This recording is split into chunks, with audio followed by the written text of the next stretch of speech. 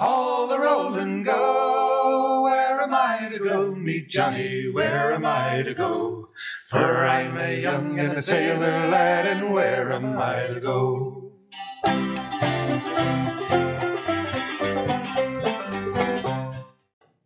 Hello, and welcome to Where Am I to Go podcast. Today we're on the Oregon coast, Depot Bay, which is just north of Newport, a little bit south of Tillamook, kind of out in the middle of nowhere. I guess it's the world's smallest bay.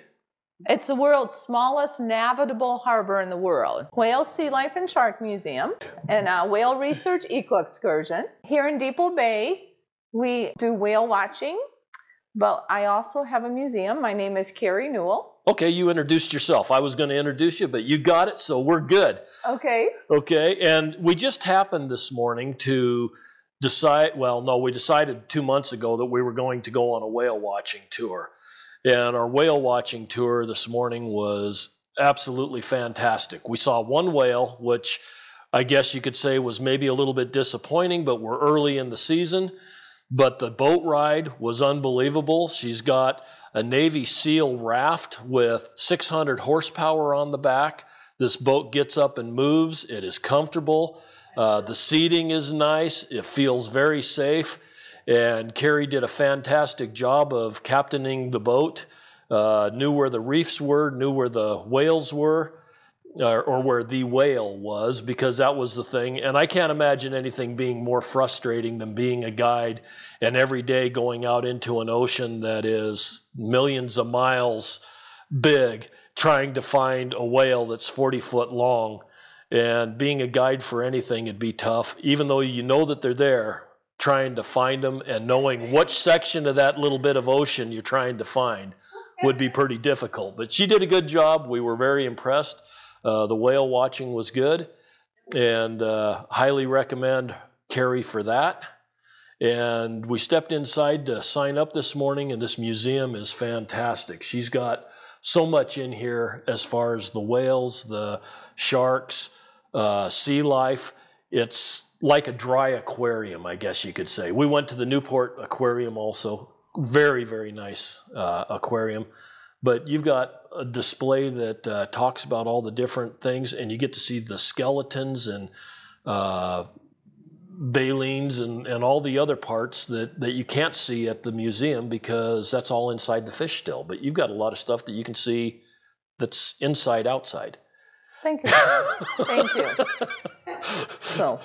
So let's go ahead and start with the museum. We've walked in, and you've got a little gift shop and a real nice mural of a couple of whales up on the wall. And then we turn to the right, and we get to the shark display. Tell us a little bit about this. So, Lauren, well, first of all, let me tell you about my background just for a second. I would love for you to tell about your background. So, I do have 4 degrees. I'm originally from Michigan, and I followed my ex from Michigan to South Dakota. Got my first degree in fisheries and wildlife in South Dakota. And then I went to Utah. In Utah, I got a degree that was a composite of biology, specifically zoology, botany, and geology. There's tons of neat geology, of course, in Utah. And then went to Arizona. I got my master's in Arizona, and there I got a degree in invertebrate zoology and also did paleontology. And all the way I was starting to teach part-time, and when I got done with my master's in Flagstaff, Arizona, then I applied to one job, and I got it. And at that time I was by myself with my 2 girls and a different dog, and moved up and worked at a college in Eugene, Lane Community College. Also did a little bit of teaching at Oregon State. And then I've been here ever since. That was 1992. That's kind of a rough ride from the Great Lakes to the desert. I know. And then the ocean. I know. That's pretty cool. I know. And I got my last degree at Oregon State after I made a discovery with what the gray whales were eating. No one knew that. It was a brand new discovery. Matter of fact, Jean-Michel Cousteau, Jacques Cousteau's son, said, hey, Carrie, can I film your research? And I was only one of a number of researchers. He had this PBS show called Gray Whale Obstacle Course with researchers going all the way from Mexico up to Alaska. And I was in the middle of the segment, and I got to dive with the Cousteau divers. And so, and then they told me, they said, Carrie, with all your background, you should start a business. And I took their advice, and I got my first boat, and got my captain's license, and now it's been going on 20 years, 20 plus, and I'm still running trips, still making discoveries. I've been writing books on whales and all kinds of other sea life, and taking people out. And I'm retired from teaching now, but I'm not really retired because now, I got a lesson. Yeah, you're my new student now, Lauren. So now I'm sharing all my collections since I was 4 to as many people as I can in my museum, my Whale, Sea Life, and Shark Museum. And my business is Whale Research Eco Excursions, OregonWhales.com. And so I just want to share with you the stuff in the museum. So we're going to start. Well, let's go back just a little bit. Okay. Okay. We watched the film before we went out on the boat this morning, which had the segment of you and Cousteau, which was really cool. Thank you. But you also had the history of how you found out what the whales were eating and some of the research that you had done. And I'd really like to know, how do you collect whale diarrhea? I saw this net, but if it's what I think it is, wouldn't it all just go right through the net? Oh, you're very smart. You have common sense there, Lauren. So the thing is, I have a very fine plankton net. It's very fine mesh. Okay. And so that could work to collect it. It does look like reddish diarrhea, exactly. But how long do you follow a whale around before you actually? I mean, I've tried to collect dog urine before, and it's not an easy task. You're sliding underneath there, hoping the dog doesn't move. I know. But I don't see how you do this out in the ocean in a boat, following it around with a net. Well, it only took me 3 years. Oh, is that all? That's it. But you know how excited I was when it finally occurred? I mean, I was beyond excitement. It's like, so it was very cool. So. That is awesome. And so what I do now too is like, I don't always have my plankton net on the boat. So if people have a hat with mesh, I will ask to use their hat, which I have, and I can collect the chunks with it, and I'll give them a new hat. Really? But, yeah, I have. I just give them their hat back. Well, I could do that too, but it's. Tell them it's a scientific hat now, that nobody else has one like it. That's right. Don't wash it. Yeah. It's very smelly at times. So. Well, that's interesting to me that you'd follow a whale around for 3 years hoping to catch something. Well. But it was worth it because you got to meet Cousteau. Right. And you got to go out with their expedition. Yep. And you found something new and extremely interesting. Yeah. And it nailed down my last degree in biological oceanography because no one knew. I mean, this was brand new. I mean, they thought they were eating amphipods. And my master's at NAU was with amphipods, and amphipods are in mud. And, these whales are feeding in kelp beds, and kelp's attached to the rock. So it's like, oh, I'm using my common sense here. It's like, okay, if amphipods are in mud, but the gray whales are in kelp beds, it's not making sense. So I put on scuba gear and dove, found the mysid shrimp, and then, started following gray whales around. It's like, hey, I want to know for sure. Because what I teach about is evidence-based. I just don't do some stuff. It's like, oh, this is how it occurs. If I don't know for sure, it's like, I have the evidence. I have proof. And you will see as I go through the museum, you will see how that proof will weave throughout the museum. I told my students for years, I said, what do your eyes show you and what does your common sense tell you? Because as a professor, I could have told you anything. And so many students believe everything that comes out of a professor's mouth. I told them, do not believe what I say. You know, use your common sense, and what do your eyes show you? Because that is the truth. Yes. And I think that's so distant of a concept, really, in today's world, where we are told what the truth is and you believe it 100%, or else you're an idiot. Exactly. And yeah, I have a problem with that. That's part of why I like museums, and part of why I like doing all the things that I do, is because I think that a lot of times people that have these conceptions are misconceptions. I totally agree.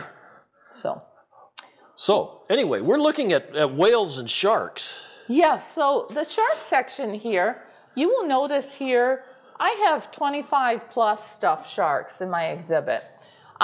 There was a professor in the 50s, and I am not 100% sure how he got all his sharks. He was a marine biologist, but he has all these really cool stuffed sharks, zebra sharks, mako sharks, tiger sharks, guitar fish, you know, bull sharks, angel sharks. I mean, this bullmouth is really an interesting. I know the bullmouth guitar fish is one of my very favorites. It's got a head that's just huge, and it says that it. What does it say? It eats clams, so it digs down in the sand in order to get them. Yep. That's interesting. Oh, there's so many cool ones. I did a big shark section when I used to teach about my marine biology class, and it's phenomenal. But anyhow, he died. His wife got all these taxidermied sharks, and she didn't know what to do with them. So she sold them to a guy in Lincoln City, and then I got them from him. But you will see that you know, we have the shark, and many times I've had jaws donated, and there's little information, you know, underneath the picture in the jaw about each shark. You know, we need to save these sharks. I mean, they're at the top of the food chain along with the orcas, and, you know, one of the biggest things is shark fin soup.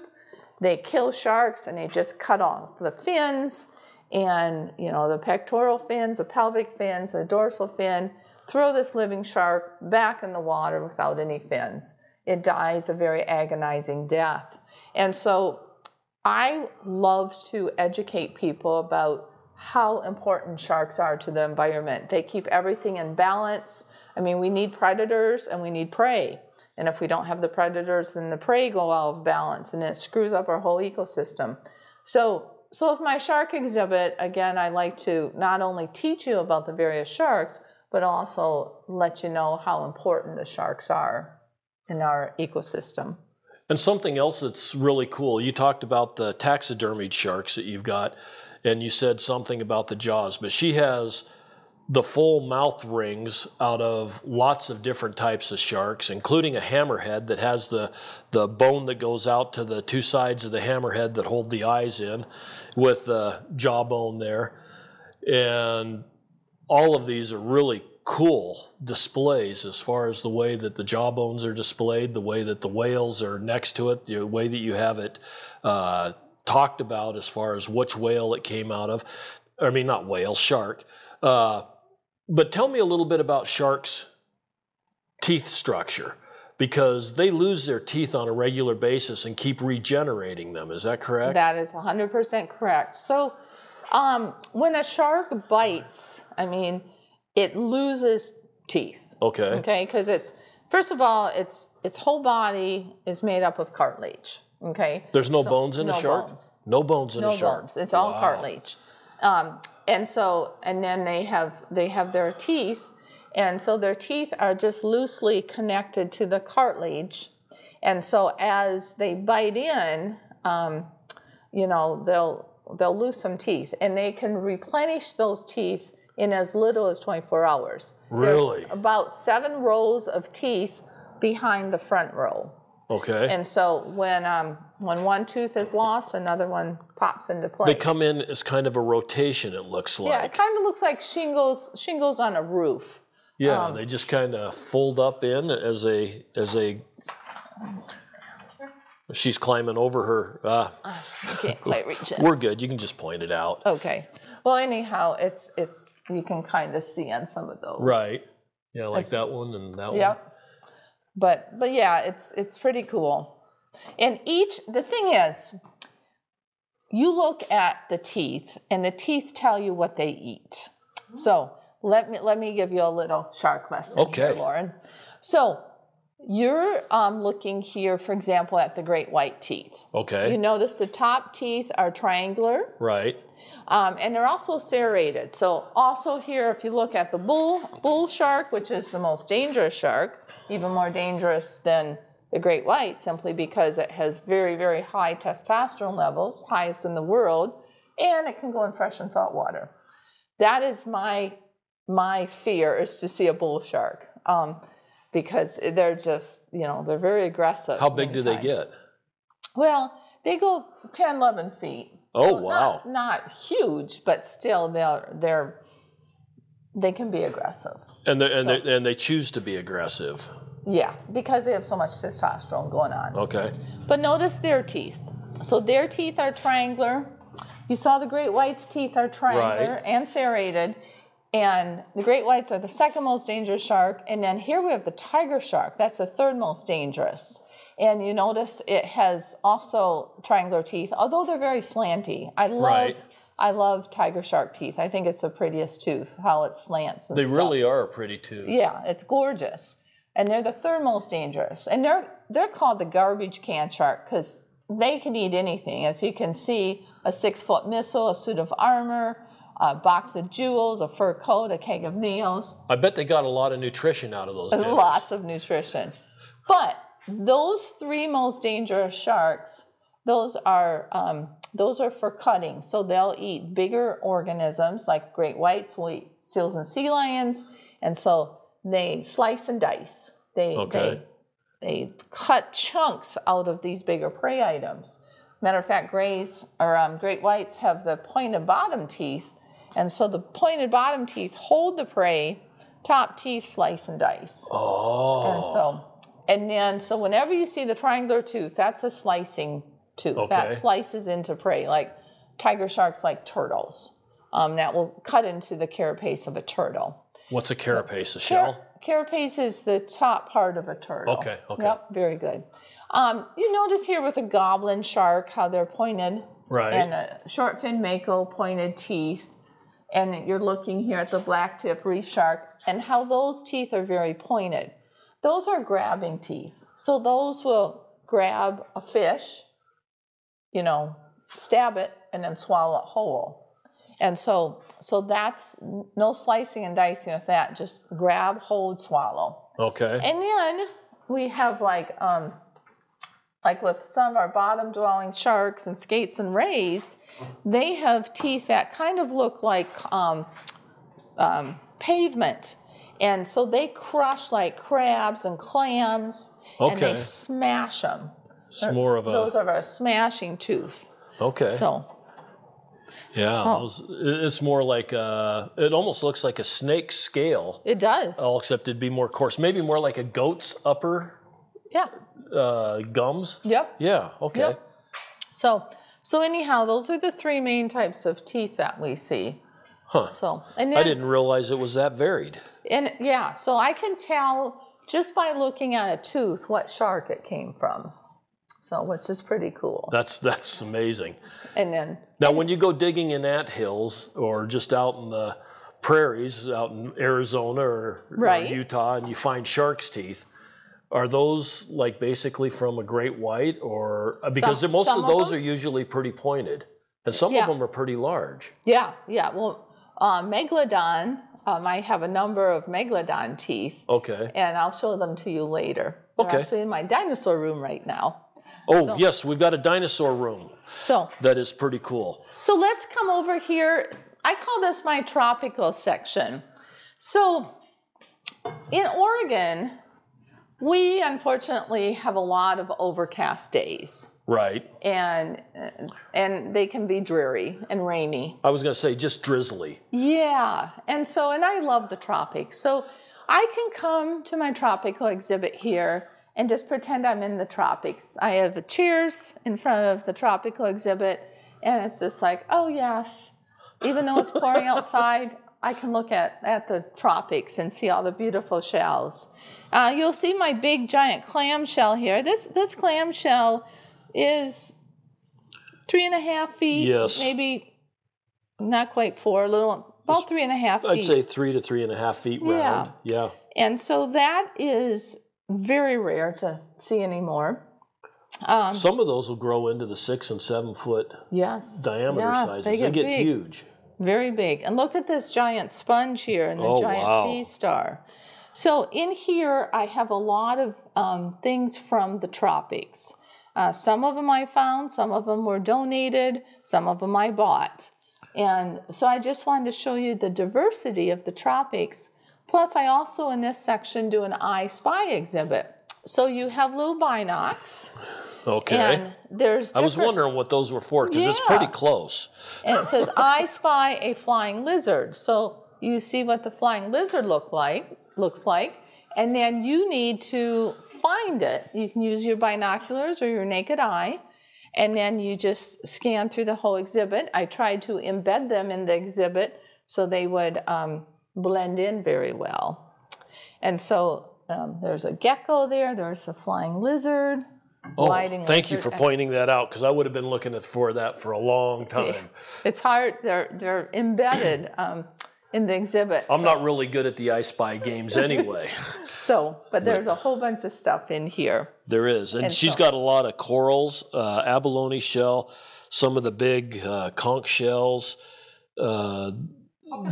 coconuts. Yeah, there's coconuts. Yep. There's some starfish. Just a whole variety of the tropical shells that you would see if you were probably in Hawaii or Polynesia or absolutely. In Micronesia, wherever. Yep. So that's my tropical section. Then we come over here to the intertidal. So in the intertidal, we have 4 zones, spray, high, mid, and low. And when we went on our trip today, remember me telling you about Boiler Bay? Right. Okay, there's the boiler from Boiler Bay. Oh, okay. So in the early 1900s, what happened is a ship called the J.J. Marhofer crashed, and one of the 2 steam boilers washed up into the tide pools. And it's still there. It's huge. I mean, it doesn't look real big here, but I'm putting some more pictures, and you'll see that it's, 8-10 feet tall. Wow. And so it's a good landmark so I can show the differences in tides. As you notice, in the spray zone, it's mostly covered. Right. High zone, you see part of it. Mid zone, you see more of it. And low zone, you see the most of it. Well, the thing about the Oregon coast is that we can have huge variations in our tides. Matter of fact, as you see my 2x4 here, you'll notice it goes from a -3 up to a +10. Okay. So there can be 13 feet of vertical difference between the highest high tide and the lowest low tide. In a 12-hour period. Yes. That's a lot of difference. That's a lot. So anyhow, and I wanted to give people a visual of how to do that. And we normally try to take the buoys here and put it next to high tide and low tide. So you know. Oh, so that every day you know what the height difference is. Exactly. Wow. And the thing that's cool about this display is that having walked on the beaches, we've been traveling up from California. We went to Glass Beach, just north of San Francisco there in Fort Bragg. Have you ever been there? I have. That is the coolest beach because it was a dump at one point in time, but we were there at a really nice low tide, and you were able to see all kinds of things that had been molded into the rock, and almost fossilized rock. You had your glass. There was a truck rear end out there that was incorporated into the rock, and it was just totally fascinating to see the way that the ocean had built around all of that. But there was so much sea life, like your urchins and your little crabs and starfish. We saw some abalone and some of that in those little tide pools. But then I'm sure if we'd have been there 6-8 hours later, we wouldn't have seen any of that because it would have all been underwater. But Absolutely. you have this set up to where you have the different water levels of, the ones that would be deeper and you'd only see it at low tide. Yep. And then some of the starfish and stuff seem to hang out even when the water isn't covering them all the way, and on up to where you have your mussels that are usually exposed, like on the jetties at high tide or low tide. Yeah, mid-tide. Yeah. So what I've done, Lauren, is I've gone and on the spray zone, there's 3 distinctive organisms that you'll see. Like if the water's covering all this, you could see what's called this rock louse. It looks like a roly-poly bug. It's related to that. Okay. Little tiny, tiny snail shells called periwinkles. And then what's called a finger limpet. And then some barnacles. So those you'll only see during the spray zone, a higher water level. Everything else is going to be underneath the water. But as the tide's going out, then the high zone creatures will be seen. You can see these black turbans and what's called these purple and line shore crabs and what are called the limpets here. So now you're starting to see some of those critters, which are characteristic of the high zone. And as we move down and tide is continually moving out even more, you're going to see your sea stars, your ochre sea stars, your California mussels. You're starting to get into some gooseneck barnacles, some chitons, and they're amazing. And then during the lowest tide, so 0 and less, we have all kinds of neat critters. I mean, we have sea urchins, this awesome gumboot chiton, one of my very favorite organisms in the intertidal. It's a mollusk. It has a big foot on the underside and has 8 butterfly-shaped plates that embed into its body. I found some of those on the beach. They're so cool, aren't they? Mm-hmm. They're amazing. And of course, sea urchins. And I got to tell you a story. So, Tell me. When I would teach marine biology, I would put the specimens on the test, a practical test. And so what I did is I took one of these sea urchin tests that have lost its spines, and that's what you call it after it lost its spines. It's called a test. Okay. When they have the spines, like this one's a big red sea urchin, and these are purple sea urchins. And they drop their spines. What's left is a test. And that's dead. It's dead, yes. So my Okay. student came up to me and she said, Carrie, she said, can you please give me a hint? What do you call this? And she had a test in her hand. And I said, it's a test. She said, I know it's a test. Give me a hint. And I said, no. I said, it is a test. She said, I know it is a test. Just give me a hint. So she got it wrong. But when we graded the test, she said she'll never in her life forget what a test is. I'll bet she won't. Yeah. So anyhow, that's and that's what I've shown in this exhibit. And a couple of other cool things. I have a little this little sand exhibit here. It looks like the sand's gotta get some more sand, but I put all the different kinds of clams that you might see, and then you have them in the sand, and kids like to play with that. But you can identify the different clams, and most of these are edible. And then another really cool thing, and I have a little story about it. It's the story of the Pittock clam. So, did you guys These see? were all over the place at Glass Beach. That's what I was wondering. I was going to ask And what we're looking at is what we saw was a rock wall or a soft sandstone wall of some sorts or another with lots of little holes in it and clams all over on the inside, clam shells and stuff. Little round snail-looking thing. Yeah. Well, let me tell you the story of the Pittock. Okay. So the Pittock is a clam, and you should know that all clams, and a matter of fact, pretty much all the invertebrates, when they're tiny, they're up in the plankton. Okay. So when these Pittock clams were tiny, they were in the plankton, and when they come out of the plankton, they land on soft sandstone, a sandy, limey rock. And their lifestyle is that they come down and they drill into a hole, and they twist And if you notice, see the serrations on the butt end? Oh, okay. And Yeah, it's so- like sandpaper Yes, on the yes. butt end of their shell. Yep, and as they twist, they make their hole, and once they're in there, though, they're stuck the rest of their lives. But now they're filter feeding. Right.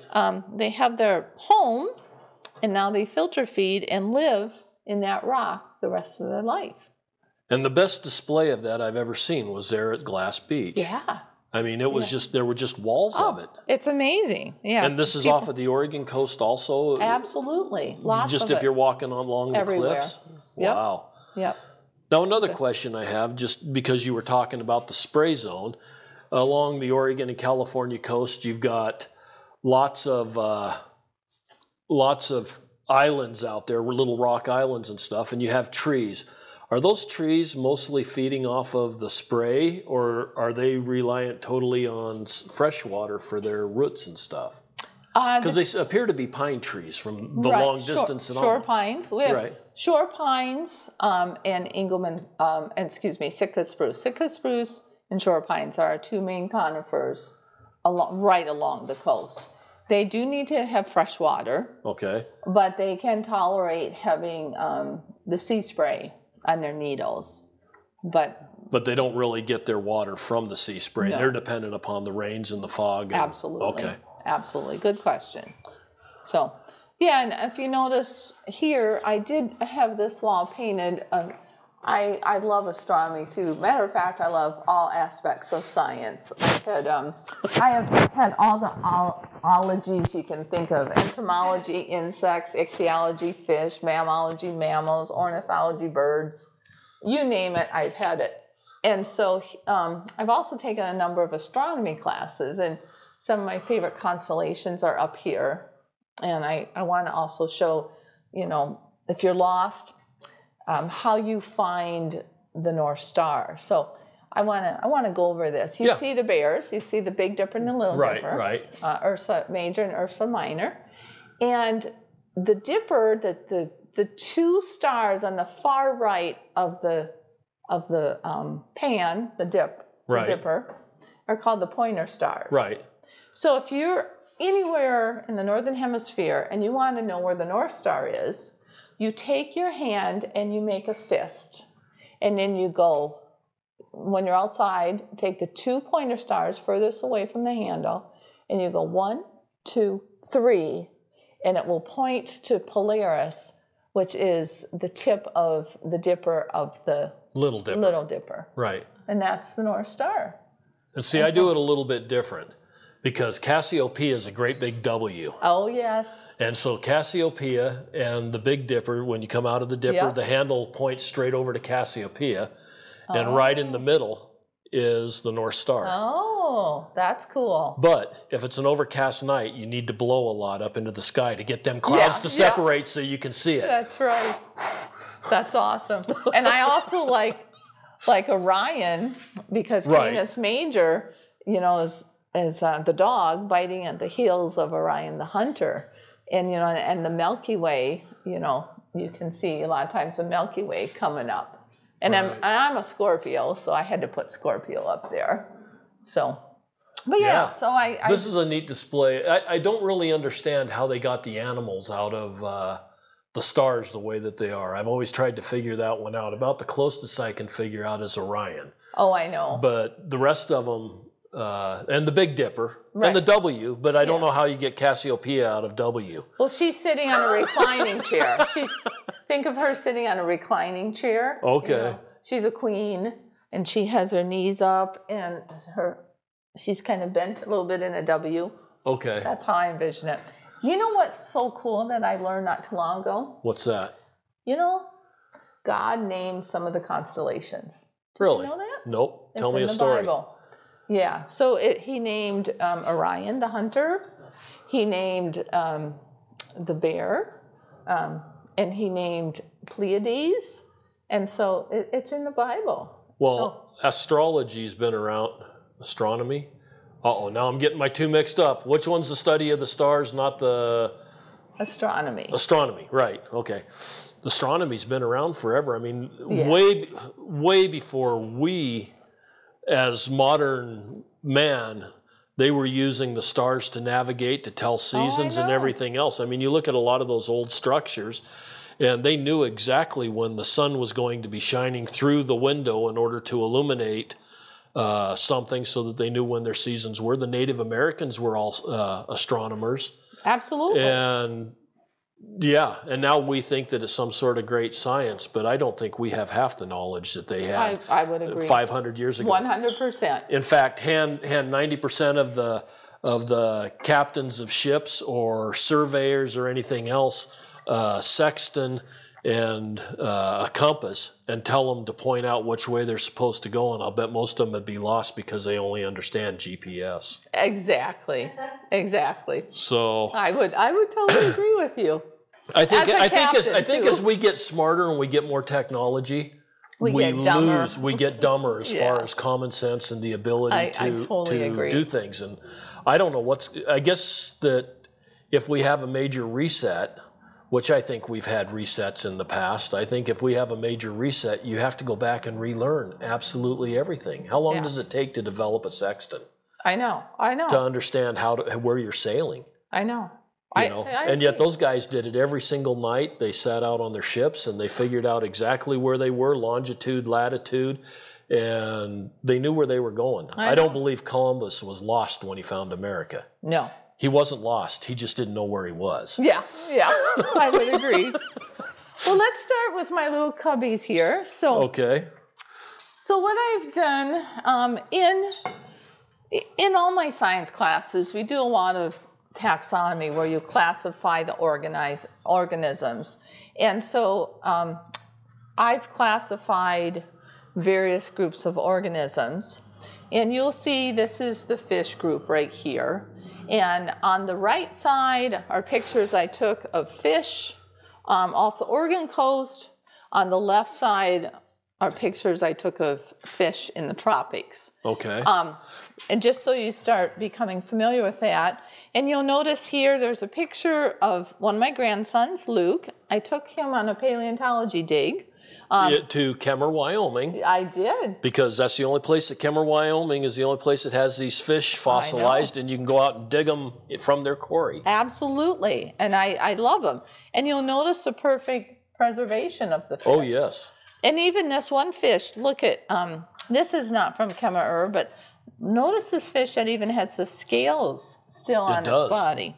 It does. So, I mean, I want you to keep this in mind that, you know, here we have fossilized fish and modern day fish, and they look the same. So just kind of keep that in the back of your mind for a minute. Okay. So we're going to come up here to the next group of organisms.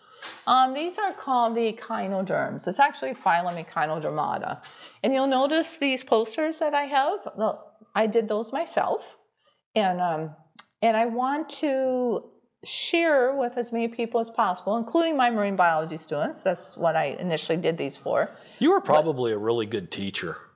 Oh, I love my students. I love to teach, and I love my students. I mean, the hands-on that I can see going on in your class would just be phenomenal. Yeah, tons of hands-on. I mean, like I said, almost all this I use for my classes. I bought it out of my own money, and then so when I left, you know, I could take it. Never knew I was going to open a museum, but anyhow. So with echinoderms, first of all, are sea stars.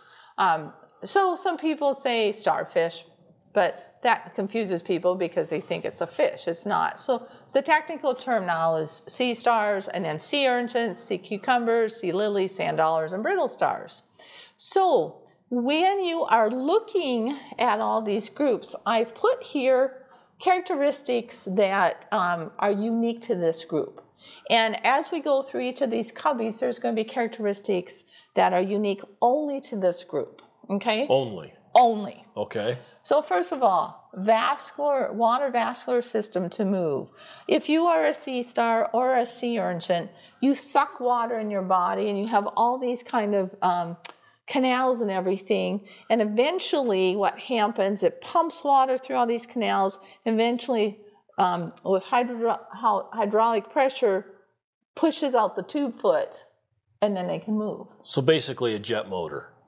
Yeah, Yeah. Yeah. Like how a boat pushes Yep, itself yep, or an yep, airplane very pushes good. itself because of the difference in pressure Absolutely. pushing out. Okay. So that's really cool, and you can see here how that water vascular. You'll see 5-sided radial symmetry, and most echinoderms have parts in 5s. Okay. Okay, and so when you see them, it's everything is in mostly in 5s, and then the endoskeleton, which is called the what? Urchin or the test. The test. I failed. Yeah, very good test. And so these tests are very, very fragile, as are many other parts. And I'm going to have you hold one later, and you'll see that one of them is heavy like a rock, and the other one's light as a feather. So as you're looking at my exhibit, you will see, for example, with these heart urchins, the ones on the left are rock. They're Okay. heavy as can be, and the ones on the right are modern day. Now, do they look the same? They look very, very similar. Yeah. Yes. Yeah, Yes. they're almost identical. Almost. Yes. Yeah. And look at here. Look at my sand dollars here. Do you notice the brown sand dollars? Right. And then the white ones? Right. Well, the brown ones are fossilized, and the white ones are modern day. Oh. And the And I've brown ones seen are fossilized ones that are actually rock and highly polished that are just absolutely Oh, they're beautiful. gorgeous. Yeah. And they're heavy, They right? are. Oh yeah. So how many sand dollars do you actually find whole on the beach? Not very many. Not very many. Because You what find a lot of happens- seagulls where there's parts of them. That's right. That's a western gull, by the way. Oh, okay. The western gull. Yeah, remember that? Yeah, from you the told trip? me that on the trip. Yes. Oh, you flunked that part too, See? Lauren. That's just the way it goes. So anyhow, with the sand dollars, they get broken up very easily because the waves hit them and everything else. But you notice all these fossilized ones, they're whole, aren't they? Yeah. Yeah, well, I'm going to get to that in a moment. Same with the sea biscuits, fossilized in modern day. You'll see that all the sea urchins, you have modern day and you have fossilized tests. You see that with the brittle stars, and brittle stars are so brittle. I mean, even when they're living, I hold them. It's like, oh, I don't want you to break anything off, and they'll many times break tips of their arms off, and they'll regenerate them. But I'm like, oh, I want to be so careful with you. But you notice that with the brittle stars, notice perfect preservation. Do you see the fossils? Right. Perfect preservation. Do you see any broken arms? No. No. And same with the sea stars. You see perfect preservation. And with what are called the sea lilies here, modern day and fossilized, perfect preservation. So when you're looking at this stuff, if you're a person who has a lot of common sense, it was like, they look the same, right? I see that with my eyes. I see it with my Right. eyes. They look the same. And my common sense tells me they didn't change, okay? It's obvious that they haven't. I mean, all the designs are so similar that you Yeah. couldn't tell the difference. Yeah, they're very similar. So I was inundated with evolution in all my classes. Right. Evolution has changed over time. And the thing about evolution is they say that there is some beginning ancestor of every living thing on this earth. So, using my common sense and looking at my collections, I'm like, I don't believe that. I never have. And this is the reasons why. First of all, there are absolutely no transitional forms. When you hear in the paper or hear on the web about, oh, we found a new transitional form, they really did not find a transitional form. They did not find a form that was halfway between, say, an echinoderm and a fish. Right. Because in the evolutionary tree, echinoderms lead up to the fish. Have you ever seen part of a sea star and part of a fish? No. No. Have you ever seen part of one organism and part of another organism of anything? No. Of anything? No. let me ask you this. So, bacteria. Let's go to bacteria. Bacteria is very tiny. Okay, and there's 3 kinds of bacteria. The bacillus, the rod shape, and then the coccus and the spirillum. Okay. Okay? And so when you're sick, you get all this bacteria reproducing asexually. Do you think even a rod type of bacteria will turn into a coccus, a round bacteria? No. No. If it's... But the scientists will tell you that that doesn't happen, and yet they tell you that it does happen. Aren't they speaking out both sides of their mouth? They are. And the thing is, if in fact there were true evolutionary forms, you would see a number of transitional forms going up through the fossil record. You see none. 0. You can see artists making them. Right. But in reality, if you go and you really look at the true data and the true specimens, that is not the case. And I think this is one of the biggest hoaxes that we're trying to give our students and our children and even adults, because evolution in itself does not work. Number 1, no transitional forms. Number 2, if you start with a small ancestral cell, like an amoeba, let's just say like an amoeba-like organism. Okay, and an amoeba-like organism now changes into a sponge, and the sponge, up the evolutionary tree will change into a coral and on up the line. The thing is you have all these gaps. You have the various phyla, you have the endpoints, but you never find the points in the middle. You have the endpoints, right? But you can't fill in those gaps with the transitional forms because we never find them. Because a couple other things. When we go from something that is more simplistic to something more complex, more ordered, it goes against the second law of thermodynamics. Think for 1 second. Things in nature break down. Would you guys agree? Would you agree with that? Oh yeah. How many of you have ever put, say, spaghetti in the refrigerator and left it in there for 3 weeks? Right. Mm-hmm.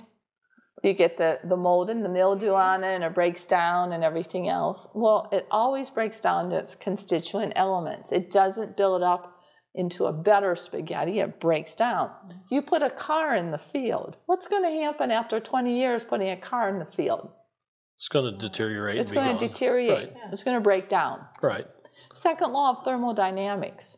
Things go from a state of order to disorder. Okay? They don't go from disorder to order. Okay? You can't take something and blow it up like the Big Bang and now have order. Right. You have disorder. Okay? And so the thing is the second law of thermodynamics, that's a law. That's a law. That's something we can see all the time. We can see it at work. And when they say that things become more complex, it's like, I don't believe that. Another reason is smaller organisms, like say for example, sponges. A very simplistic organism, but still lots of simplistic complexity into it. So you're going to have a genome, the number of nitrogenous bases in a sponge that will be a lot less than would be in like a human. And there's only 4 bases. In the DNA, there's 4 bases. There's called adenine, thymine, guanine, and cytosine. And in the DNA strand, A always bonds with T. Remember at. A goes with T and C with G. My name is Carrie. My mom's name is Grace. So I always said Carrie, Grace. CG go together, AT to go together. And so you have these to come together, and that forms the DNA. So if you are a sponge, you're not going to have a lot of the base pairs. I can't I don't know the genome off my head. Let's just say a sponge has 100, a genome of 100, okay? So humans, much more complex. How are you going to gain that extra DNA? How are you going to get those extra base pairs, the adenine, the thymine, the guanine, and cytosine? Should I run around with a DNA net? Should I run around here and try to grab them from the air? It doesn't work that way. And when mutations occur, they say that evolution occurred with two major means happening. First of all, they said survival of the fittest. I agree. I see it all the time. The most fit organism will survive. I see that. Right. I 100% agree with that. Second of all, they say you need adaptive mutations. Don't see it. Can you think of any adaptive mutations? So when that adenine and guanine and cytosine and thymine, you have the A and the T and the C and the G. When they replicate, sometimes they repeat the pairs. Let's say we have an A, T, C, G. And then all of a sudden now we have, when we replicate it, we inserted one too many. Now we have two A, T, C, Gs. And that duplicates things. It's going to cause a bad mutation. It could cause a disease. It could cause a lot of bad diseases have been caused by errors in replication of the DNA. So you do not see those adaptive mutations. I don't know of any. I always ask my students, I said, find me a case of an adaptive mutation to prove to me that evolution occurs. Well, if this has been going on for thousands or millions or trillions of years like they try to tell us, you would think that it would still be continuing today, and you would see a half starfish, half sea urchin, or you would see a half human, half horse, or whatever, because we're in the process of, but that's not the way it works. No. All we see is humans, horses, dogs, and horses and donkeys. Horses and donkeys can interbreed, but they produce an offspring they can't breed. Exactly. So the mutation can't continue on at a certain point. Right. Yeah, and so the thing is, the only one that I know that has a little bit of an adaptive mutation is sickle cell anemia. It is caused from a genetic mutation, and the cells are sickle-celled, like a sickle, crescent moon shape, but you don't get malaria. So the part you don't get malaria, that's good. So you could say, oh, that's an adaptive mutation. And I said that in one of my classes. And one of my students actually had a student with sickle cell anemia. She said, Carrie, how dare you say that sickle cell anemia is an adaptive mutation? She said, my daughter who has it has so many other problems. She says, yeah, she doesn't get malaria, but she has all these other problems because of that genetic mutation. She said, and so I quit saying that. I said, well, I had to rephrase how I said that. So when they talk about evolution, they put some truth in some parts of it, but non-truth in other parts of it. So people get confused. It's like, well, yeah, I see survival of the fittest happening all the time. It's like, well, so do I. But how many times do you see adaptive mutations occurring? Zero. And so... What about adaptive mutations inside of a species? Like, let's say a moth, because I saw something one time, that's the reason I'm picking on the moth, where the moths that were hanging out in trees that were really brown were all brown, whereas moths that were hanging out in another tree that were lighter were picked off because they were too light, they were easily seen, so they ended up adapting to where the darker moths didn't hang out on the lighter trees, but you're following what I'm saying, though it's all messed up. I know that study. So let me ask you this. Is that adaptation? Or survival of the fittest? Or is that a genetic mutation? think about this. Survival of the fittest, an adaptation, Right. okay, which is the same adaptation. You already have it in your genes. It's already pre-programmed in your genes. You've just had it selected for. It was selected for because if I'm a white moth on a dark bark, it's going to be easier for the birds to pick me off. So now you're picking off all the white ones, and all the darker ones are staying because the birds can't see them as well. So now the darker ones are going to reproduce more. Reproduce, right. Survival of the fittest, right? Because Right, they're more exactly. fit because they're darker. It's an adaptation. It's already in the genes. So it wasn't a mutation.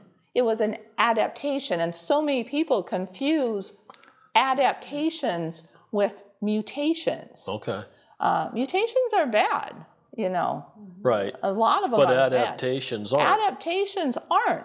I mean, so many times, you know, things adapt to their environment because they have to. Well, humans are the same way. I mean, you've got people with dark skin Yeah. living in hot places, and Yeah. people with light skin living in Absolutely. the far north, you know, Yeah. the Netherlands and So- such. Yeah. So the first thing, you know, I want you to kind of rethink that evolution thing, because, you know, we really don't have the proof for it that scientists say we do.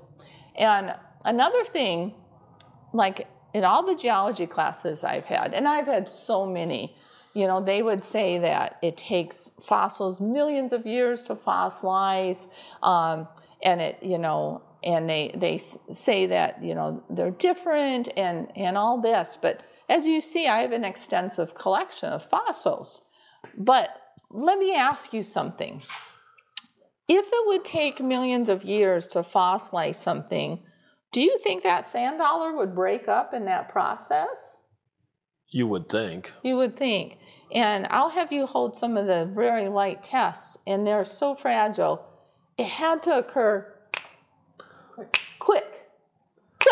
And it could have. I mean, with geological earthquakes And I'm going to get to that in a minute. and volcanoes and other things that happen, I could see. Well, even tsunamis. You know, Yeah. you could have a big influx of water coming into an area. And you're getting to the point I'm going to get to here in a minute. So let's go Okay. to the next group. Okay, we're getting to the next group.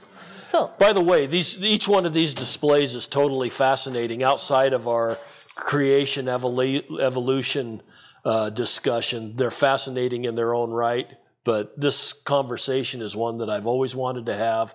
I've tried to get podcasts at a couple of creation-specific museums that have really cool stuff, but they won't do a podcast with me because they're afraid I'm going to destroy them when I edit. And I find the conversation fascinating, and I'm interested from your academic, science-based education as to what's going on here. This is an education. oh, good. Well, I always back it up with evidence. I mean, when people come at me, I'll show them the evidence. I mean, how can they dispute evidence that they can see with their own eyes? Right. So, And whether you're So- taking it from a creation standpoint or this is the way it is, it still disproves evolution. yeah, evolution. Evolution is a hoax. It's. I feel it's the worst thing that has happened in science, and ultimately has caused many other problems in our country.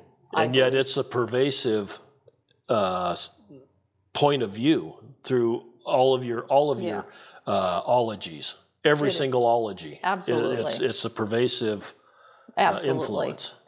So here we have the arthropoda: crab, shrimp, lobsters, barnacles, trilobites. And some unique characteristics here. They have an exoskeleton that they molt, Right. okay? And then they have a compound eye. And there's a little thing. Take a look in that. So Oh, have yeah. you ever tried to kill a fly and it scoots away? Oh, yeah. Well, they have all these little segments. Okay. Oh, And you they, already looked. Okay. Oh, yeah. And they can see. They have great peripheral vision. And so that's unique. I mean, that's unique with these arthropods. And so, and with an exoskeleton, I always say it's like, wow, if I was a crab, here I am, I have my external clothes and I'm gaining weight. So now it's like, oh, I got to put on a bigger, sweatshirt, whatever. I'm like a crab. Right. I'm growing a new exoskeleton that's bigger that I can grow into, which I don't want to grow into. But anyhow, I got to tell you a neat story. So I'd always do mini experiments with my students. So one time we had a hermit crab, and it was a female hermit crab. And so if you hold them upside down, a lot of times they'll come out of their shell, which I never do unless I'm doing an experiment. So I held this one upside down, well, one of my students did, and we had 4 other shells, and we wanted to see which one she would choose. Would she go back into the one she came out of or choose one of the other 4? And we had different sizes. So we had one slightly bigger than the one she was in, bigger than that, bigger than that, bigger than that. And so she came out, and we knew she was a she because she was brooding eggs. And she went to the first one, and she stuck her legs in, and she tried to pull it up. It's like getting into a very tight pair of jeans. And just like, this is not going to work. And she discarded that one. And then she went to the second biggest one, and she was pulling it up, and she got it over part of her abdomen. And it's like, too tight.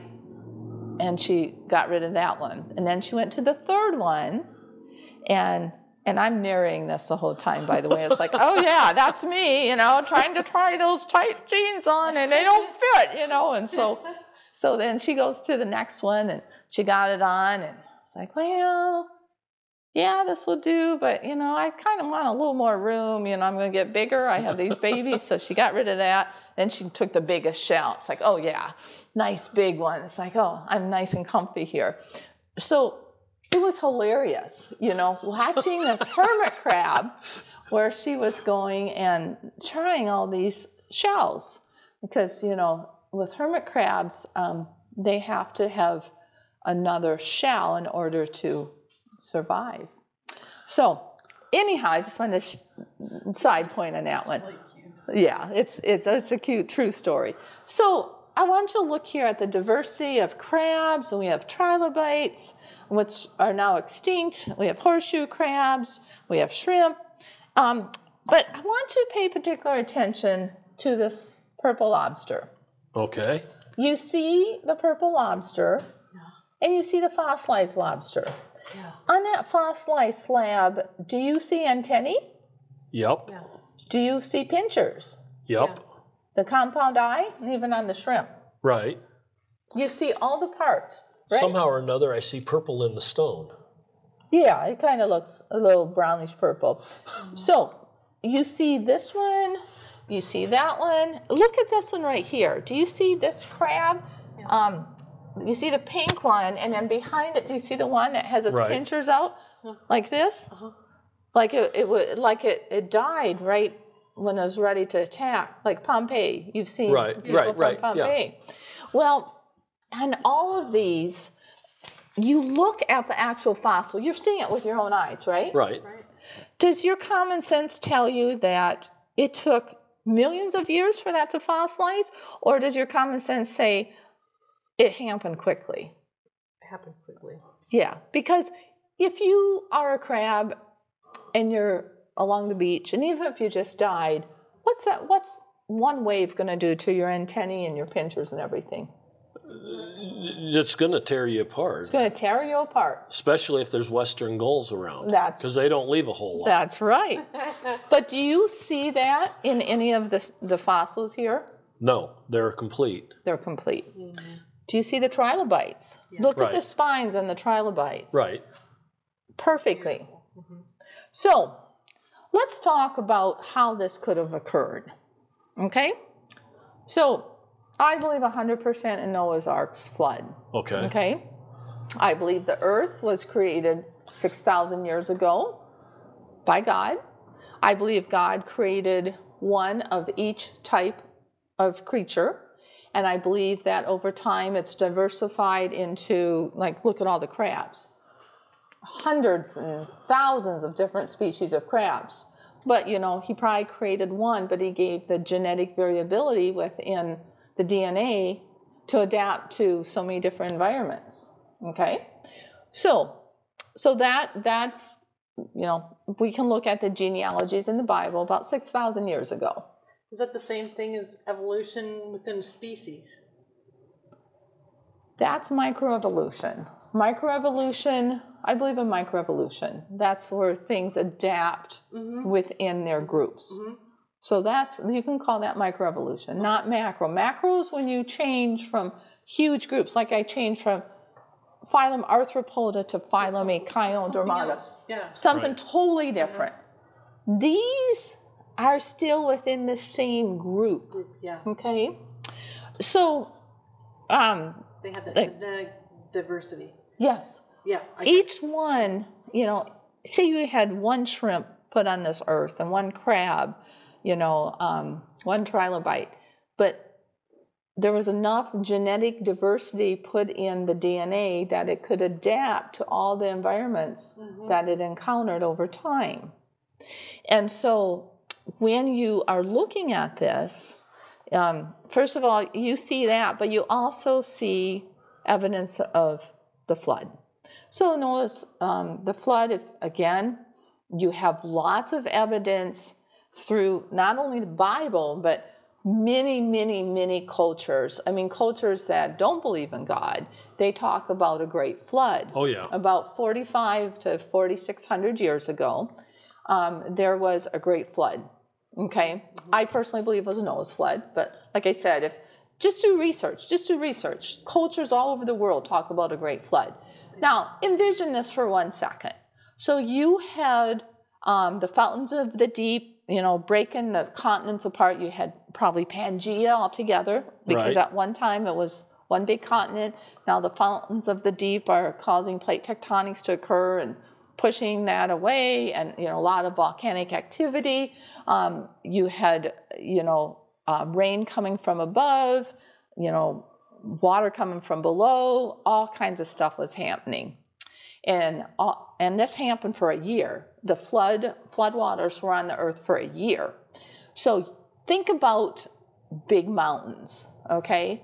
Think about, for example, if you ever read about how the Columbia River was formed. Lake Missoula, the dam burst, and the floodwaters from Lake Missoula came down, rushed down, and scoured out lots of parts of Idaho and Washington, and eventually formed the Columbia River Gorge, which is gorgeous. Right. But I mean, that was quick. But now think about this for a moment. You have some mountains.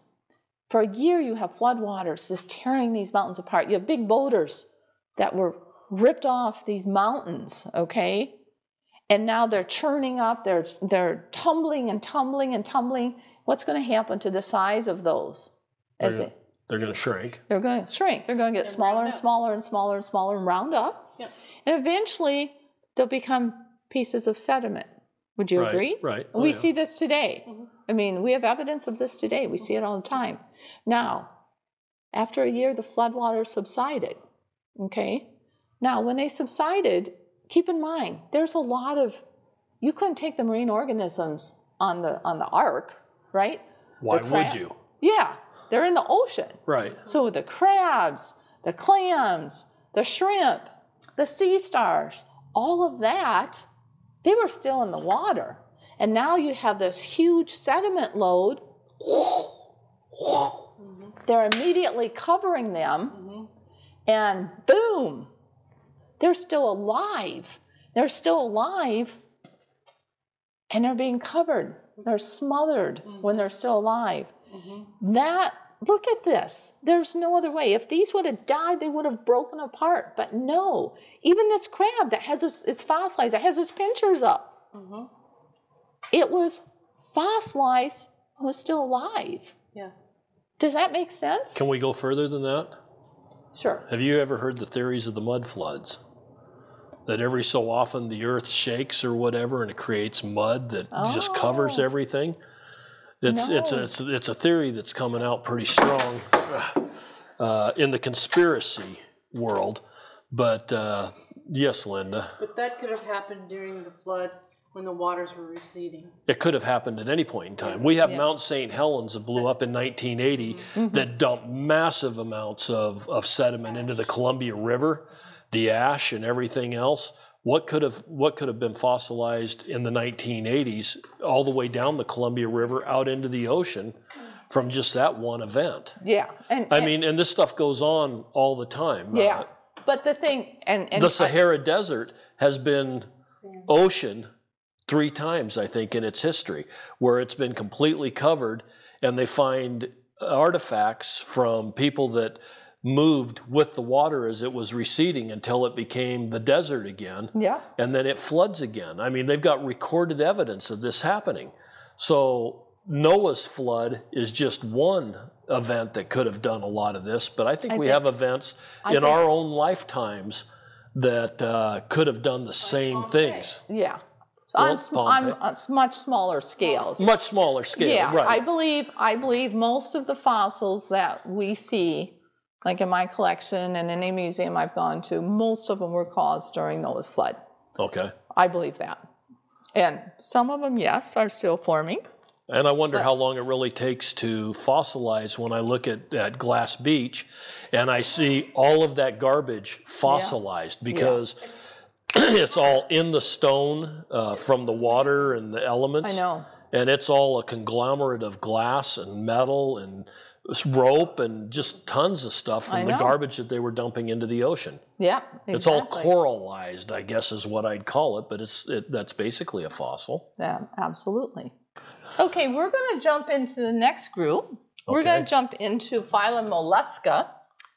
And phylum Mollusca, these are like the snails, the clams, the squid, the octopus, nudibranchs, Nautilus. nautilus, nautilus, fossilized ammonites, so all kinds of cool things. This is probably my favorite phylum overall.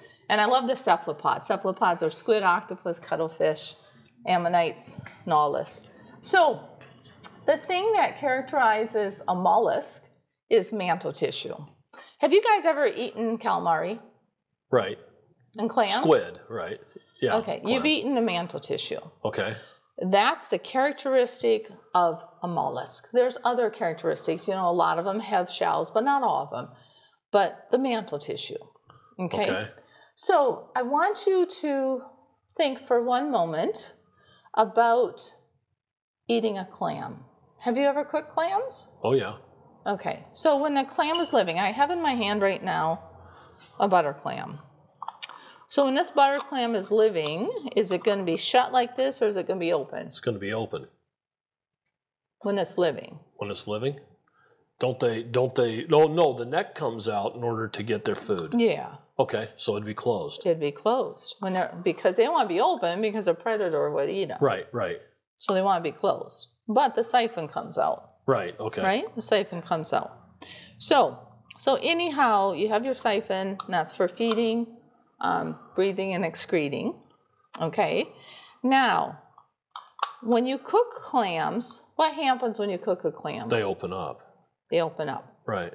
Okay? So there is a beach down here, Beverly Beach. Right. You We stayed there. there. Right. And I've collected tons of fossils off that beach.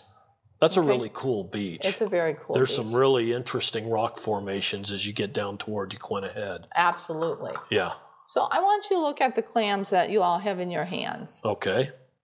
Now, what do you see about these clams? Are they opened or are they shut?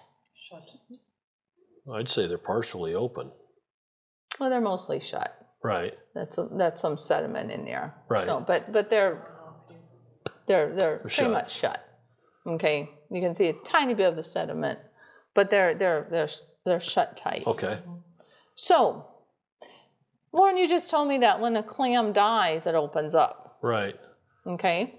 So if these were fossilized and they're shut, they were fossilized when they were what? Live. Still alive. How else would have you had all these clams being shut? Because if they would have died, they would have been open.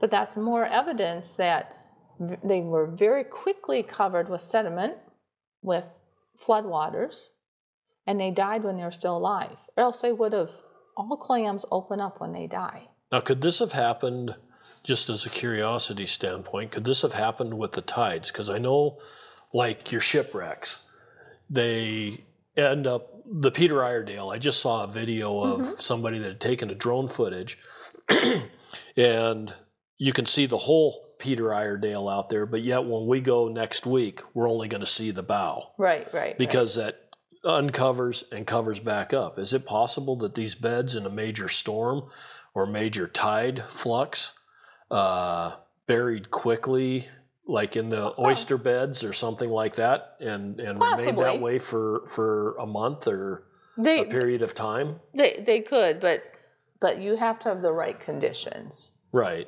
But I'm always open to. I'm just thinking right conditions could be at any point in time, depending on what kind of environmental issue is going on. Right. But we have fossilized clams like this all over the world. Right. And even Mount Everest has, you have marine life fossilized on Mount Everest. We have it on top of the bighorns in Wyoming. Yeah. I mean, it's corals and all of that up there. And even look at your ammonites versus your Nautilus shell. Right. They all have chambers. And in a modern day Nautilus shell, they have a tube that connects all the chambers. So they suck water in if they want to sink. They pull water out if they want to go up and fill it with gases, each chamber. So we don't know for sure because we didn't see Nautilus when they were living, but probably they did the same thing. Right. They still had the chambers and everything else. So on these, they were covered up and they couldn't escape. Yes, exactly. Yeah. A lot of sediment. Right. Yep. So. Wow. This is too cool. So, I can put those in my pocket. Thank you. Also, I want to show you one other cool thing. One of my neatest things in here is a blue-ringed octopus. Yes. That's found in the tide pools of Australia. They don't get any bigger than that. They're smaller than the palm of your hand. They can kill a person in 3 minutes. Really? See, it's got stings, or? Yeah, it has a venom with its beak. It beaks you. So it'd have to be kind of sprawled out on you in order to sting you? Okay. Yep. Often? Not real often. But sometimes. Phylum Cnidaria, these are the jellies, the sea anemones, the corals, hydroid colonies, sea fans, and gorgonians. Again, lots of diversity here, lots of diversity in the corals, fossilized and modern day corals. You can see them side by side. I could spend hours talking just about cnidarians, but they're three unique things is they have stinging cells called nematocysts, and that's why you don't want to touch like the Portuguese man of war or anything. Right. Even if you touch a giant green sea anemone, when you touch it, it sticks to you. That's because the barbs are actually stinging your finger, but you can't. It's hard to feel. Right. And then also, you have the giant green, which has symbiotically within its tentacles, it has a type of green algae. That's what makes it green. So if you put it in the cave, guess what happens to the green color? It's white. Yeah, because the zooxanthellae, the green algae, leave. Zoochlorellae and zooxanthellae. Isn't that interesting? Wow. Yeah. So again, it doesn't. There's a theory in evolution that two organisms lived in each other and that formed another organism. No, it's just a mutualistic arrangement where, if you have algae living in your tentacles, the algae is making the food, but now they have a home to live in. Right. And now the sea anemone is getting free food because it's providing a home for the algae. It's mutualism. So, same thing with corals. There's just so much. But they also have the polyp and medusa form. So if you're a sea anemone and you're a polyp, I want all you guys to act like a polyp. Put your mouth and your arms up in the air. Now you're a polyp. You're a sea anemone. Now bend down. You're the medusa form. Your tentacles in your mouth are underneath. Now you're the Medusa form. In my marine biology class, I go polyp, arms up, mouth up, Medusa, arms down, mouth down. And so that's characteristic. You have those two forms, and then also you have a blind sac. So if you're a giant green sea anemone, or if you are a jelly, everything goes in one end and comes out the same end. How would you like eating and pooping out of the same orifice? Not really. No. So anyhow, a little bit about Cnidarians, and That puts a strange twist on the word life cycle. exactly. And then the last one here is phylum Porifera. Porifera has pores. Pores in our body's made either of spongin, feel that, Lauren? Squishy. Right. And spicules are hard. Okay? And they filter feed with these collar cells. So they have these tiny little cells. Their whole body's made up of maybe half a dozen types of cells. They're cellular based. Their whole body, they don't have tissues, they don't have organs, but they're still very, they've been around forever. They haven't changed into anything. A sponge is a sponge, but they have just single cells that work together to form their functions. Matter of fact, one of the experiments we do, we take a living sponge, we take a screen, we'd squish it through a screen, it disassociates into its individual cells, and they come together on the other side. Oh, really? Yeah, very cool. Wow. So again, you see that, and a fossilized sponge looks just like the modern day. That's a big sponge. Yeah, the giant barrel sponge. That is so cool. Yeah, I've seen them diving. They're 6 foot tall and weigh 180 pounds and a lifespan of 2,300 years. Yep, That's a big sponge. it is a big sponge. Wow. So let's run You up. probably need to keep Excuse those me. in check, otherwise the ocean would just dry up. Exactly. Well, let's run upstairs. Let's look at a few other rooms. This is extremely fascinating from the aspect of you can go to the aquarium, and like I said earlier, I think, you can see all these animals live, but when you come here, you can see them fossilized, you can see the internals, it's just such a neat display, the way that you have this displayed. It gives a whole different idea of what's going on with all of these things. And not only that, if you are a creationalist, it supports that very well. If you're not a creationalist, there's still a lot of cool stuff to see.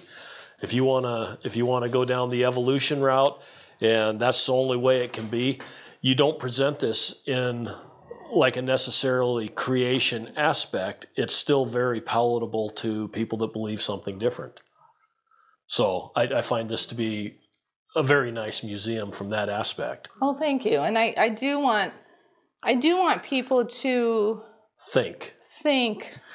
and use your common sense, and what do your eyes show you? And that's Right. why when I was explaining about the cubbies, I get a number of people who believe in evolution. It's like, that's what they want to believe, let them believe that. But I want them to think about some of the aspects I've mentioned to them. We should all be challenged. Always. Always challenged. I'm always being challenged by other people, and it makes me think more, and it makes me do more research, and then I feel I become a better teacher because You've worked through the problems. Yeah. Yes. Yeah. No. Because I you think have it's to see both sides of it to understand truly, right.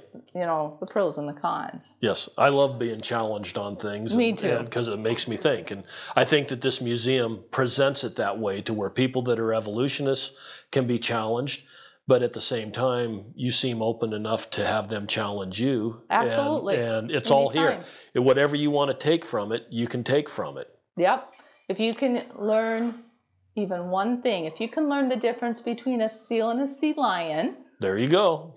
and we were on the trip today, and you saw I have that. ears. I have ears. Okay. And these are posters I made. So we're in the pinniped room. Pinnipeds are seals, sea lions, and walruses. And I also have some otters in here. So let me first of all talk about sea lions. You'll notice this mural. These are life size. So we saw the harbor seal, and we saw the stellar sea lions. And these are life size. California sea lions are in Newport. Elephant seals, there's more of them in California.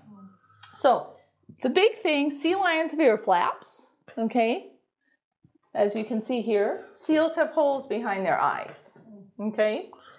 Sea lions have these long front flippers, so you can kind of see, and they swim with those long front flippers. Seals have short front flippers, and they swim with their rear flippers. And we saw that. We saw baby harbor seals, and they were glumping along because they cannot put their rear flippers underneath their body. We saw that. We saw them, they do what's called a banana pose many times. And then California sea lions and Steller sea lions, which we saw the Stellers, can put their rear flippers underneath their body, as you see with all my pictures. Okay. Okay? And so I love teaching people the difference between seals and sea lions because so many people don't know the difference. They'll call a seal a sea lion or a sea lion a seal. It drives me crazy. So I like to educate them. Same thing with otters. How do you tell a sea otter from a river otter? If you see one laying on their back, hitting a clam, it's going to be a sea otter. If you see it on its belly, even if it is on the ocean, has a long tail and it's chasing after a fish, it's going to be a river otter. Okay? No. So, They don't do this? no, river otters don't. River otters, their fish eaters are fast. They're long, they're slim, they have a long tail. They can be in the ocean. I have a family of river otters living on my dock. But sea otters are slow, they're clumsy, very clumsy on land. River otters are very quick on land. Sea otters, they're going for stationary food, like clams, sea urchins, abalone, stuff like that. Question? Yeah, they said that in Newport that the sea otters were no longer existing in Oregon. That is true. That is true. I have seen them when I was younger. I mean, I grew up in Portland, and we used to come down scuba diving down here on the coast around Tillamook and stuff. When we'd go out on Barview Jetty, we used to see them all the time out there breaking shells. Oh, really? Yeah, I've seen two sea otters here. So. Yeah. When did they become non-existent here? Most of them died out around the early 1900s because they were killing them for their fur. Because, see, I would have seen them in the late, probably like 76 through 85. Because we'd always, like I said, we'd go down and hang out at Barview Jetty. That was kind of our place to hang out. And I saw otters out there quite a bit, floating on their back, and they would be breaking the. Yeah, I wasn't here then, so I. It's just interesting to me because there's that they tried to reintroduce them for a while. They did try reintroducing them. Yep, but that didn't stick. They're going to try again here soon.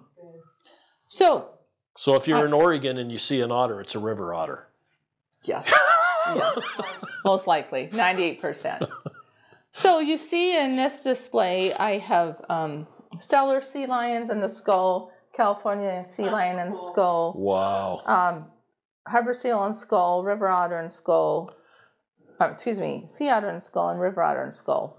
And then also up here, this is the extinct Steller sea cow, replica of the skull. The Steller sea cow was discovered in 1741 by George William Steller.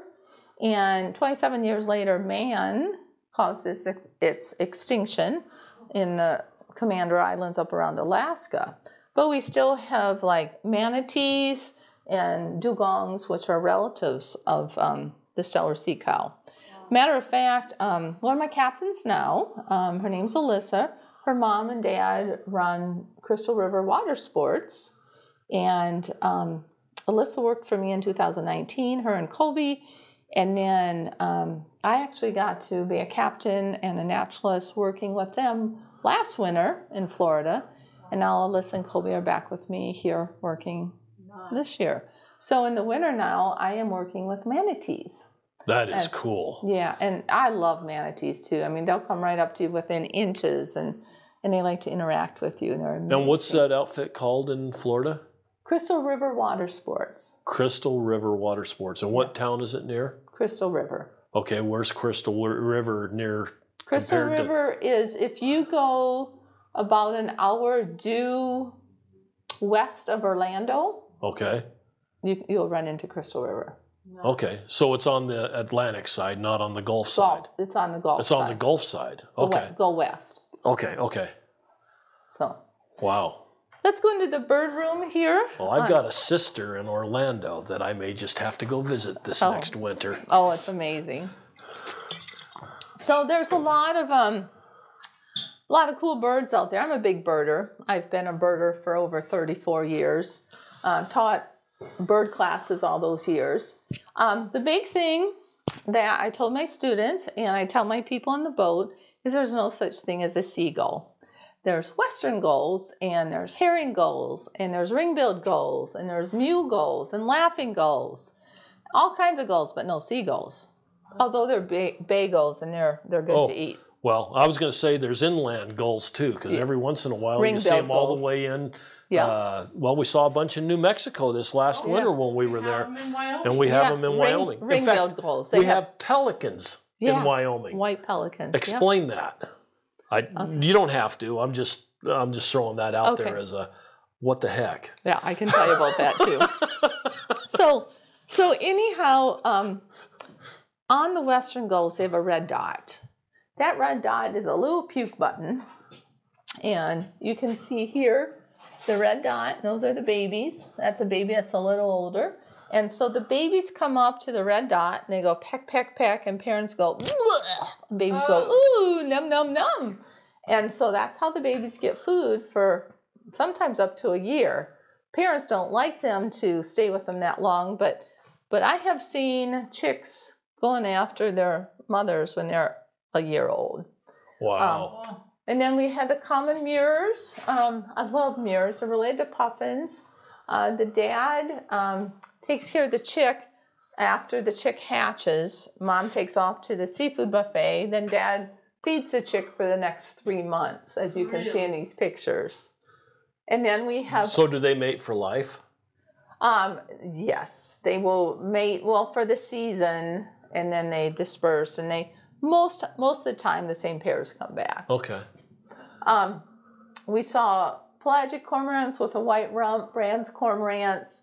I think we saw pelicans. We did see some brown pelicans, yes. So brown pelicans are in the ocean, white pelicans are on lakes. Okay. So white pelicans are inland, brown pelicans are ocean. So, which is cool. We've been seeing lots of seagulls, and so we were wondering if there's the white, or not seagulls, but gulls. Western gulls. Western gulls. And there's the ones with white and the brown, and then there's ones with brown and white kind of all over them. Good job, Haley. So Western gulls take 4 years to become an adult. The first year, they're all brown. Matter of fact, I have a display here that's covered. And so first year, it's all brown. Second year, they're half brown, half white. And that one fell down. And third year, they look like an adult, but they have black on their bill. And then it's the fourth year that they actually get the red dot. And is it only the females that have the red dot? No, both sexes. And so the chicks will feed off of the males also. Yep. Wow. And there again, they work as a parenting crew? Yes. Okay. Yep. That's interesting. Oh, it is. So then if you walk through this little archway, you come into my dinosaur room. Please don't hit your head.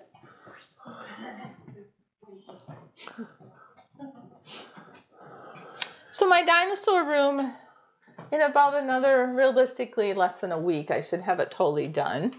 Like I said, one of my degrees was with paleontology, so I absolutely love all fossils, especially fossil dinosaur stuff. You notice here, this is a fossilized dinosaur egg nest. Oh, wow. Wow. Haley, I want you. Don't drop it. Oh, wow. They're heavy. Ooh. That even popped my shoulder. It was heavy. That is heavy. Yeah.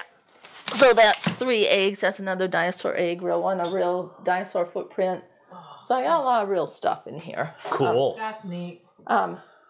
This is an ichthyosaurus. This is a fossilized reptile that kind of looks like a dolphin. But another way that we know that things were... We were learning about those just the other day. Were we? Yes. Out in the desert. Out in the desert. Oh, yeah. In Nevada. Mm-hmm. So this is a real vertebrae of an ichthyosaurus, and these are the real scales of an ichthyosaurus because it was Wow. a reptile. Looks like a dolphin though, doesn't it? Yeah, it does. So what's so cool about the ichthyosaurus in the fossil record is it was giving birth and it got fossilized in the process of giving birth. And I've seen the actual fossil of that coming out of the birth canal was a baby ichthyosaurus. Really? Once again, that means it had to have happened Like that, quick. yeah. Quick. So you see that. And a lot of cool stuff. And I have a reptile section. I'm actually going to add some real mammals in here. I'm going to cover this and have little portholes. And I have a javelina, which is, of course, a mammal, but just so they can see some modern day mammals in my little portholes. You got an armadillo, too. I have an armadillo, yep. He's not even flat like the ones I see in Texas. Oh, I know. I've got a lot of fossilized poo here. You know how I like my poo. Mm-hmm. These are from all kinds of different Coprolite? species. Coprolites, very Coprolite. good. Yes, there we go. Okay. Good job. Now, something that, a couple things. There's a couple reasons I did the dinosaur room. So, number one, of course, I love dinosaurs in all aspects. But number two, there's a lot of misconceptions out there about dinosaurs right now. So many museums and everything say that dinosaurs evolved into birds. Think about this. Again, using your common sense and what do your eyes tell you. So, if you are a dinosaur, first of all, let me tell you, dinosaurs and birds are side by side in the fossil record. So I don't know how one could turn into another when they're already together in the fossil record. That's one issue. Second of all, they say that there's feathered dinosaurs. Well, there's all the feathered dinosaurs are coming from a place in China, and they do a lot of fake stuff, I'll put it that way. Matter of fact, I took a picture of one of the so-called feathered dinosaurs down in the Natural History Museum in California, and I zoomed in on the feathers, and you could tell they were actually painted. And oh, really? Yeah. And so I don't believe that. A couple other things, again, using my common sense and my knowledge about birds, since I've taught birds for over 35 years. So birds are warm-blooded, okay? Reptiles are cold-blooded. Now, dinosaurs might have been what's called endothermic. Now, endothermic means they're cold-blooded, but there's mechanisms that will trap heat in their body that makes their muscles more efficient, and their inside body temperature could be 10, 20, 30 times greater than the outside temperature. Okay. Great white sharks have this, mako sharks have this, tuna have this, swordfish have this, marlins have it. So lots of fish in the Arctic. yeah. So it's like antifreeze. Yeah, and they can hold their heat within their body, and so make them appear somewhat warm-blooded. But again, their temperature still varies with the environment. Whereas true homeothermic, warm-blooded animals, our temperature can only vary within a few degrees, or else we get sick and die. Okay, so dinosaurs were cold-blooded, although they could have been endothermic, working at a warmer temperature range, whereas birds are warm-blooded because they have to be warm-blooded because it takes a lot of energy to fly. Second of all, reptiles like dinosaurs, to eat, they have their, everything goes in one way, down into their lungs, lost stagnant air in their lungs, it mixes, comes out, and maybe up to 30% of the air is good new air, just like us. Right. Very similar to us. Birds, on the other hand, have a flow-through system, okay? They're much more efficient. You don't have all the stale air, so their ventilation system, their breathing is like 90 to 95% efficient new air. Really? You have to have that in order to fly, because flying expends so much energy. So there's so many major differences. How could you take something cold-blooded and make it warm-blooded? How could you take something that had a breathing system, like a lizard, and change into a breathing system like a bird? The transitional forms wouldn't survive, if there were transitional forms. Plus, the scales, they'd say that the scales turned into feathers. Well, the scales and the feathers are two totally different layers of the skin. They're not even together. I mean, there's so many differences. I mean, it's just like day and night. Plus, dinosaurs now, they're looking at the bones of dinosaurs, and they're finding red blood cells in the bones, like T-Rex femur, Triceratop horns. There's so many new finds of dinosaurs being recently extinct, like really recent, like within maybe 100 years. There weren't dragon slayers 150, 200 years ago in all the nursery rhymes. Yeah. Well, I believe dragons were dinosaurs because the term dinosaur wasn't coined to the mid-1800s. Right. And previous to that, they were called dragons. You look at some of the really, really old dictionaries, they talk about dragons as being living creatures. Right. And so, and all these different, stories, I think were based on truth. Gilgamesh and numerous other ones. Plus Marco Polo, Alexander the Great, they have talked in their log books about seeing dinosaurs. And there's so many types of records and artifacts that show that people and dinosaurs lived at the same time. I mean, like cultures all over the world. I mean, they've made paintings. There's a painting, a cave painting in the Southwest showing a Brontosaurus. Mm-hmm. And it's like, unless they had seen it, how could they make this look like that? Because they found a bone. Yeah. A bone. Yeah. And like Loch Ness. Yeah. That's a plesiosaur. I believe it's still living myself. And then, they can see, besides the paintings, there's artifacts that look like Protoceratops, like a Triceratops. And there's, like in the cathedrals in England, they have dinosaurs, and they even have the dinosaur skin, Right. There's cultures all over the world that show dinosaurs that I can identify as dinosaurs that I have models of right now, but they didn't have the technology back then to piece together all the parts and then say, hey, this is that. But I've researched cultures, 25 cultures over the world that have some type of dinosaur that I can identify as one of the dinosaurs I have a model of. So I truly believe they just died out recently from man, humans, killing them, just like the mammoths and stuff like that. Mm-hmm. So, and that's the thing that people are going to say, oh, you're crazy.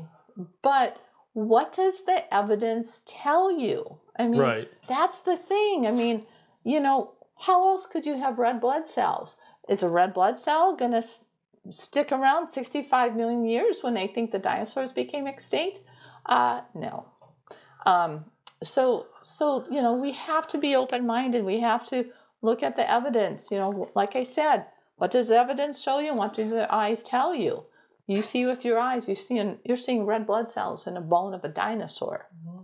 Okay, what does that tell you? So, wow. Yeah. And so I don't want kids to be inundated that dinosaurs turned into birds. I don't know if you saw the videos in Florida a couple years ago of the iguanas falling out of trees because it was so cold. Mm-hmm. Could those iguanas grow wings and fly? I don't think so. Yeah, well, very interesting. I want to show you one more room, my whale room. Good job, Coda. Oh, and I forgot to mention Coda, my whale watching dog. She is a very, very, very famous dog. She has her own Instagram page. Coda finds the whales for us. She does. And the otters and the seals Yep. and everything else. She's a spotter dog, She is. and she's good at it. And she only barks when she finds whales. I taught her and another dog, and when they were pups, I got downwind from a gray whale, and gray whales have really stinky breath, like the worst fart you've ever smelled. And so they saw him, they heard him, and it's like, whale, whale, whale. And they connected the dots. So Coda is very good, aren't you, honey? Yeah, she says yes. Okay, let me show you in here. Okay, let's go. Wow. So this is my whale room. What I've done here on the left side is I've shown you the Arctic. You know, here's gray whales in the Arctic. You know, you have the stuffed polar bear, a narwhal, all kinds of stuff that you see in the Arctic. Then we have in the middle here, we have Depot Bay. And on the far right, we have Baja. You see at the bottom of the mural, you see life-size tail flukes. This Wow. one that's 20 feet is from a bowhead up in Alaska. This 12-foot one is from a humpback. This 10-foot one is from a gray whale, and this 9-foot one is from an orca. So life-size. That's neat. That's neat the way that you got that painted on there. Thank you. Oh yeah, let me take a picture of that. Wait, hold your sweater though. Second here. I gotta stand clear back here. I know. That's really neat. There you go. And then I have in here differences between dolphins and porpoises. Triangular dorsal fin for a porpoise, hooked for a dolphin. Porpoises typically a shorter beak, dolphins usually a longer beak. The teeth are different. Porpoises, as you can see with the bones here and the skulls, they have flat teeth, whereas dolphins have pointed teeth. And so a lot of differences. You see a couple dioramas, one of the Arctic, one of various cetaceans. Cetaceans are whales, dolphins, and porpoises. You also see a mural here of San Ignacio Lagoon. I have taken people down to the lagoon for, I think, 15 times now. And it's amazing there because gray whale moms literally push their babies up to the boat, and you're the human babysitter. You can pet them, you can put your hand in the mouth and touch the tongue. I've done this many, many times. And I think for any mothers out there that if you have a young baby or a toddler and they want attention 24/7, you want a break. And so the mom comes up to the boat initially, checks us out, and then if she thinks that we're fine, she pulls away and that she's like, take care of my baby, be my human babysitter. And then for sometimes hours, you know, we can't stay there more than like an hour and a half or so, but for most of the trip, you know, we're interacting with that baby, keeping it occupied, and mom's like, oh, phew, I have a break. So, Wow. yeah. Cool. And where's that out in Mexico? Halfway down the Baja California Peninsula, right Okay. there. So And you're in between the Baja and Mexico mainland. I'm right here, is right there. Okay, so you're on the Pacific side Pacific of the side. Baja. There's only 3 lagoons, Okay. and San Ignacio is one of the 3. Okay. So, and the last tidbit I want to mention is many times people say that whales evolved from a wolf-like creature. From Okay. a wolf. Yeah. Okay. So we saw a gray whale on our trip. Here's a model of a gray whale. You notice that all baleen whales have the 2 blowholes. Toothed whales only have 1 blowhole. But if you would look at the internal anatomy of a gray whale or any baleen whale or any toothed whale, you will notice that when they breathe, they have the blowholes, goes down the trachea into the lungs, back out. And in the mouth, you come down, you eat food in your mouth, it goes down your esophagus into your stomach, Right. and and that's it. There's no connection between the trachea and the esophagus. Really? No connection between the blowholes and the mouth. When you saw Finding Nemo and you saw Dory and Marlin being blown out of the blowholes after they were swallowed, that part of the movie was fake because there's absolutely no connection between the blowholes and the mouth. Can you imagine if a whale was trying to breathe underwater by opening its mouth? Right. What would happen? Water. Oh, yeah. Or even, yeah. It would drown. It would open its mouth and it'd drown. So that cannot occur. So evolutionists that say, oh yeah, whales evolved from a wolf-like creature, what would happen? Wolf-like creature would be like us, the same orifice for breathing and eating, and it would have to change, separate, and be totally different. The transitional form wouldn't even survive. Right? Right. Common sense? Common sense, yeah. Common sense. Why would it have a need to transform or to evolve if it was breathing one way and doing okay? Yeah, well, they say it was on the land and then it went back into the water. Right. So, for food. So, it doesn't make sense. Whales were always whales. Right. So Always they in the water. always in the water. They were created that way and they will always be in the water. They're never going to leave the water and walk on land. Yeah. So, They're not. This has been an education. well, Very good. interesting. Well, good. So, Well, Jonah in the whale. I believe Jonah was swallowed by a sperm whale. Like one of those right there. Yes, sperm whale. Yeah. If you do some research, you'll notice that 2 other whalers were swallowed by a sperm whale and came out and survived. They cut the whale open, and these 2 whalers survived. So it is plausible that could have happened. And of course, we know with God anything can happen. But yeah. So there is definite explanations for a lot of things that do make sense.